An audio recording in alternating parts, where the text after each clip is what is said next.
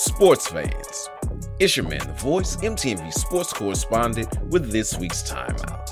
This is where we take a step back and assess the game of life, looking to God for strategies to bring us true success. This week's thought, go hard.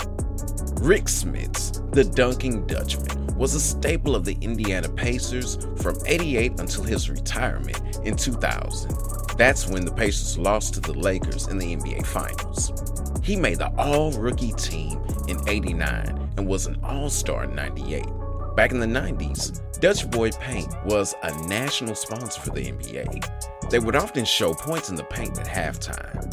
It always made me think of Rick whenever they did this, since he was the dunking Dutchman and this was Dutch Boy Paint. The term go hard in the paint has a direct correlation to basketball.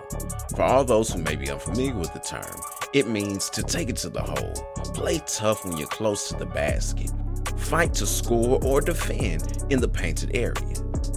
Now, its application to everyday life is that you do your best and don't settle for a half-hearted attempt. Give maximum effort to achieve maximum results. If things don't work out, don't let it be for a lack of effort on your part. You find this same direction in the Word of God.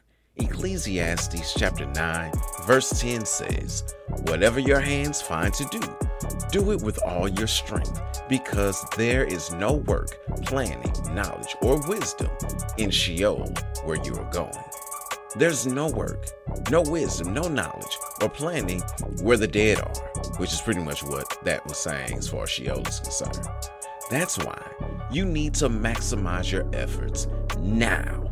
Let the blackouts that people have experienced across the nation due to the winter storms this year serve as a reminder of how valuable and how fleeting time is.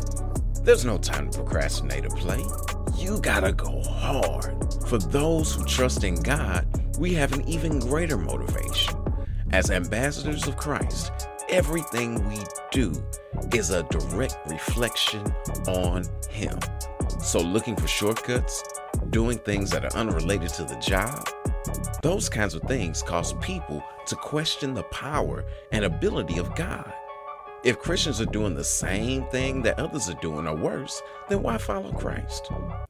Colossians 3:22 says, "Whatever you do, do it enthusiastically, as something done for the Lord and not for men, knowing that you will receive the reward of an inheritance from the Lord. You serve the Lord Christ."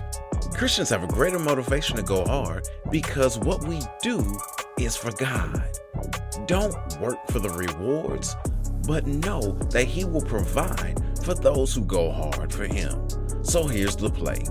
Time is short, so maximize it by going as hard as possible in the things you do. Work like it's for God and He'll reward you for it. It's your man, the voice, MTV sports correspondent with this week's Timeout. All right, time to get back in the game of life. Until next week, ready, break.